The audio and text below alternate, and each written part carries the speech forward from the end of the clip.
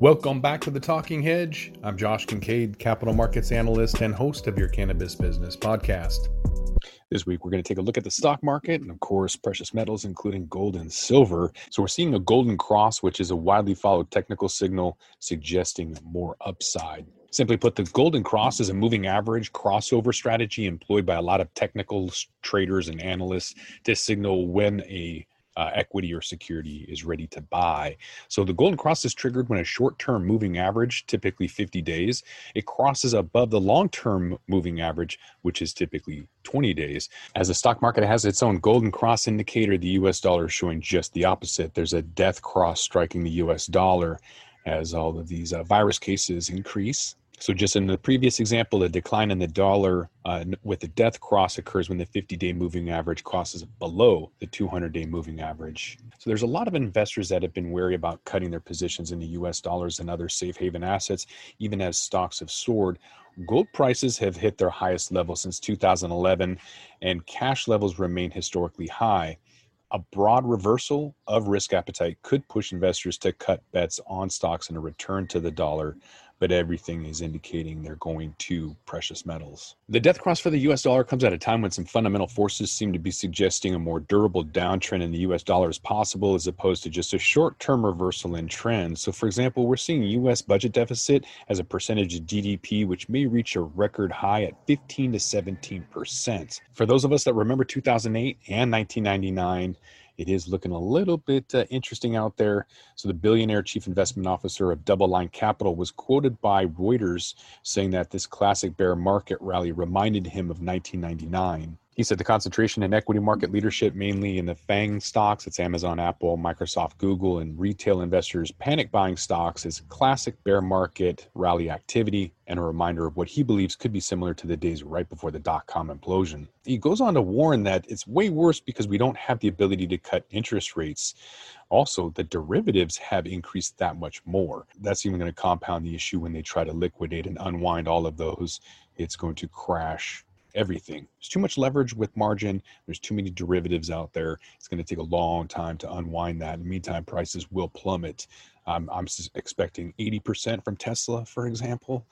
But anyways, moving on back to this 1999 comparison, looking at early back in July this year, the ratio breached the dot-com peak, implying that the flying high tech stocks, they're more overvalued today than right before the bust in late 1999-2000. And the NASDAQ 100 remains disconnected from reality as treasury yields slide due to the stalling recovery and gold prices soaring to a decade's high. Looking at the Dow Jones back in 1999 and now, overlapping those two periods of time looks very, very similar. Many are concerned that the bear market bounce is more akin to the 1930s collapse, but either way is far from over. We'll touch on the all-time high of gold as spot price went above 1930 and broke an all-time high. We'll get into that. But first off, taking a look at some of the numbers telling us that the economic recovery with businesses that are probably not going to recover. So according to Jefferies, in late June, only 19% of U.S. small businesses were closed. Now that number has risen to 24.5%. So nearly a quarter of all small businesses in the entire country are closed, and some are expecting 50% not to reopen. In fact, Yelp says that a whopping 60% of the restaurants were initially listed as temporarily closed on their site are now classified as permanently closed. Many people had hoped for an economic downturn would be short-lived and that a V-shaped recovery would commence once the virus lockdowns were lifted, but it looks more like a Bart Simpson pattern, possibly just kind of this volatility up and down. The last recession was bad, but it isn't even close to what we're about to enter now. Again, that's a lot because of the massive amount of derivatives that we have by comparison. So they didn't stop, they just increased that much more. And so that is going to wreak havoc on the economy. A lot of the lost optimism has to do with wholesale inventories unexpectedly plunging in June as the recovery hopes fade away. So it looks like in June, wholesale inventories actually dropped 2% month over month, the worst since the peak of the great financial crisis.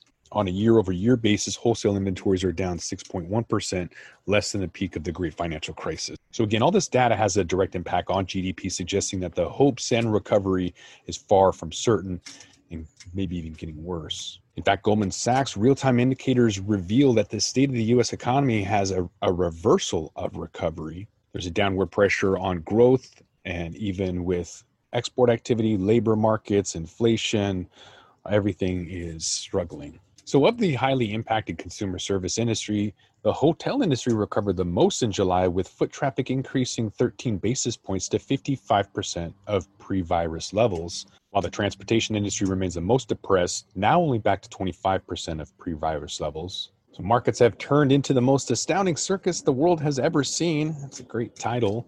Even if people love to state that the market is not the economy, assets like stocks, bonds, and property, they're supposed to reflect economic value somehow. However, GDP growth has been decreasing for decades in Western economies.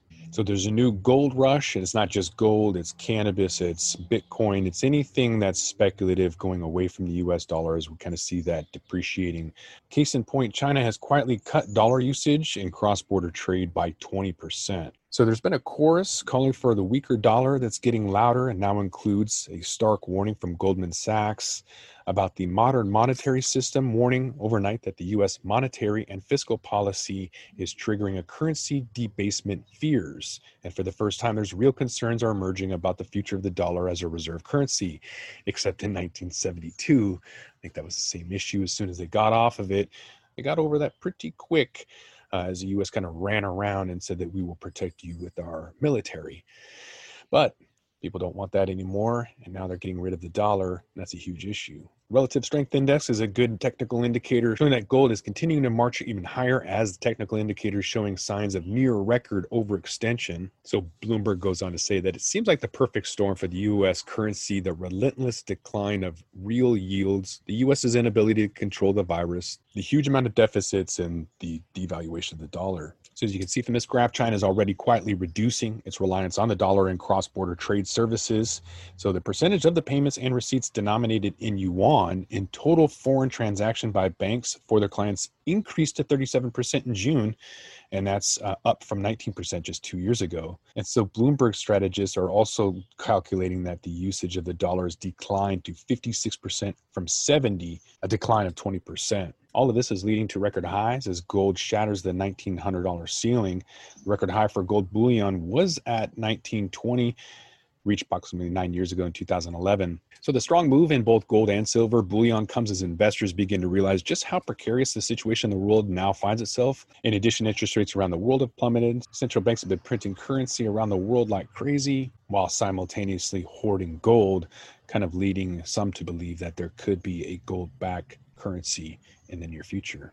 Mobius Capital Partners had said that when interest rates are near zero, then gold is an attractive medium to have because you don't have to worry about not getting interest on your gold. In other words, there's no opportunity cost. So if you're getting 0.5% in a savings account, you might as well get zero in gold because the benefit of gold long term is higher than that money market account that may just implode. Just kind of give you a visual impact of how the shutdowns are impacting the gold supply chain. There's a ripple effect stalling the supply chain from production to delivery, refinery, all the way to the end user. Low supply is going to increase the demand artificially, creates a little bit of FOMO. You can see that there's been 20 million ounces added to gold ETFs recently. And since gold doesn't come out of the ground ready, you have to refine it with some of these refineries being closed. That's obviously backing up a lot of the system, creating bottlenecks. Central banks around the world are kind of hoarding gold, like I mentioned. That's all the way from United Kingdom at 70 billion, all the way down to UAE at 6 billion. It looks like the people exporting is Switzerland, Hong Kong, all the way down to Peru, which according to a Netflix documentary has some not so legal gold mines down there. Another issue with transporting gold has been the lack of available airlines, and so they use commercial and cargo and chartered flights for gold, but obviously with the decrease in number of commercial flights available, it's also restricting the availability or inventory for gold. Artificially suppressing or decreasing that, therefore increasing the price. And it's not just the US dollar decreasing in value versus gold, it's every other fiat currency. There's an interesting euro US dollar weekly chart. What's interesting is gold is now trading independently of all other currencies, including the dollar. Silver's position is even more interesting because silver is now 2 years behind gold in terms of the big picture. So if you've made it this far, thank you very much. The point of all of this is that gold's record price is all about the currency's debasement. Gold broke its all-time price record last week. So what is that telling us? It's easier to understand gold's record-breaking move if you look at it from the other side of the equation. The dollar is now at its all-time low compared to gold. The U.S. dollar, in other words, is weakening amid massive fiscal and central bank stimulus, bloating debt piles, and slow growth environment. All of this money creation is inflation. The rising price of gold reflects the inflationary pressures. So this isn't just mere speculation. Money supply growth hits an all-time high for the third month in a row in June.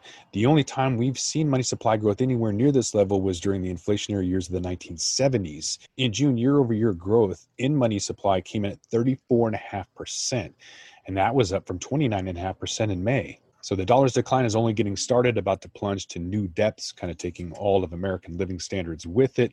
In other words, there's no reason to believe that the monetary debasement is going to end anytime soon, and that's incredibly bullish for gold and silver. But this isn't investment advice. With that, invest wisely. With that, we're going to roll this one up. I'm Josh Kincaid. This is The Talking Hedge. Don't forget to like, share, and subscribe, or don't, and I'm out. Thanks for listening to today's show. To check out more great cannabis podcasts, go to podconnects.com. Here's a preview of one of our other shows. Hey everyone, it's Ryan from the Cannabis Connoisseur Podcast. If you're looking for ways to utilize cannabis to keep you healthy, strong, and sharp, come join us every Wednesday where we dive into the best ways to use cannabis to optimize your life. Topics include cannabis and athletics, cannabis for productivity, cannabis for anxiety, cannabis for a healthy immune system, and so much more. If you're a curious connoisseur, this show is for you. So please head over to our page, and we're looking forward to seeing you this week. Bye.